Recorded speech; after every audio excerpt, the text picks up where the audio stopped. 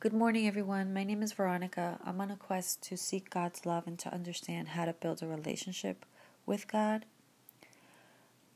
This morning I was reading the Padgett Messages, a message that is on page 191 of the purple Padgett Messages, Soulful Teachings of Divine Love book, volume 2. When I have a moment, I will post a link to this specific message. This message is from a spirit called Kate Sprague, I think her name is pronounced. What struck me about this message is that it spoke of how people on earth, and specifically this woman, sought for intellectual knowledge and was a member of society, and she thought those things were important and would bring happiness.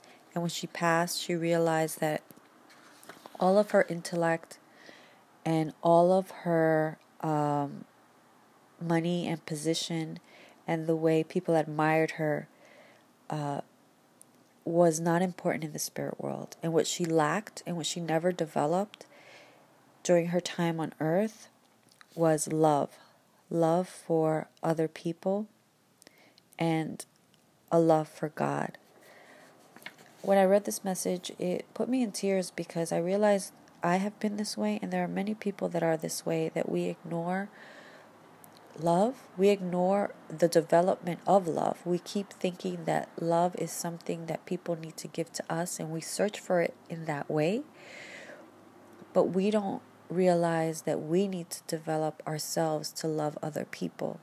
Or at least I thought that, I don't know, I thought I'm sitting around waiting to be loved, when in actuality, I have the ability to develop in love, learn about love through God, because God is generous enough to give us His love when we sincerely pray for it, and just begin to love other people.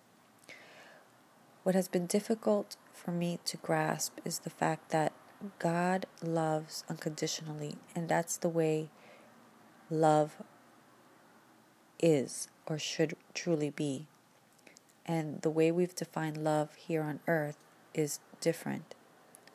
We only love when we get what we want from another person, which is not really love. I was happy to read this message because it just hit me as the reality of how I strive for those intellectual pursuits, the pursuits of career, when I need to first and foremost develop that foundation of love, understanding love, and first and foremost with God.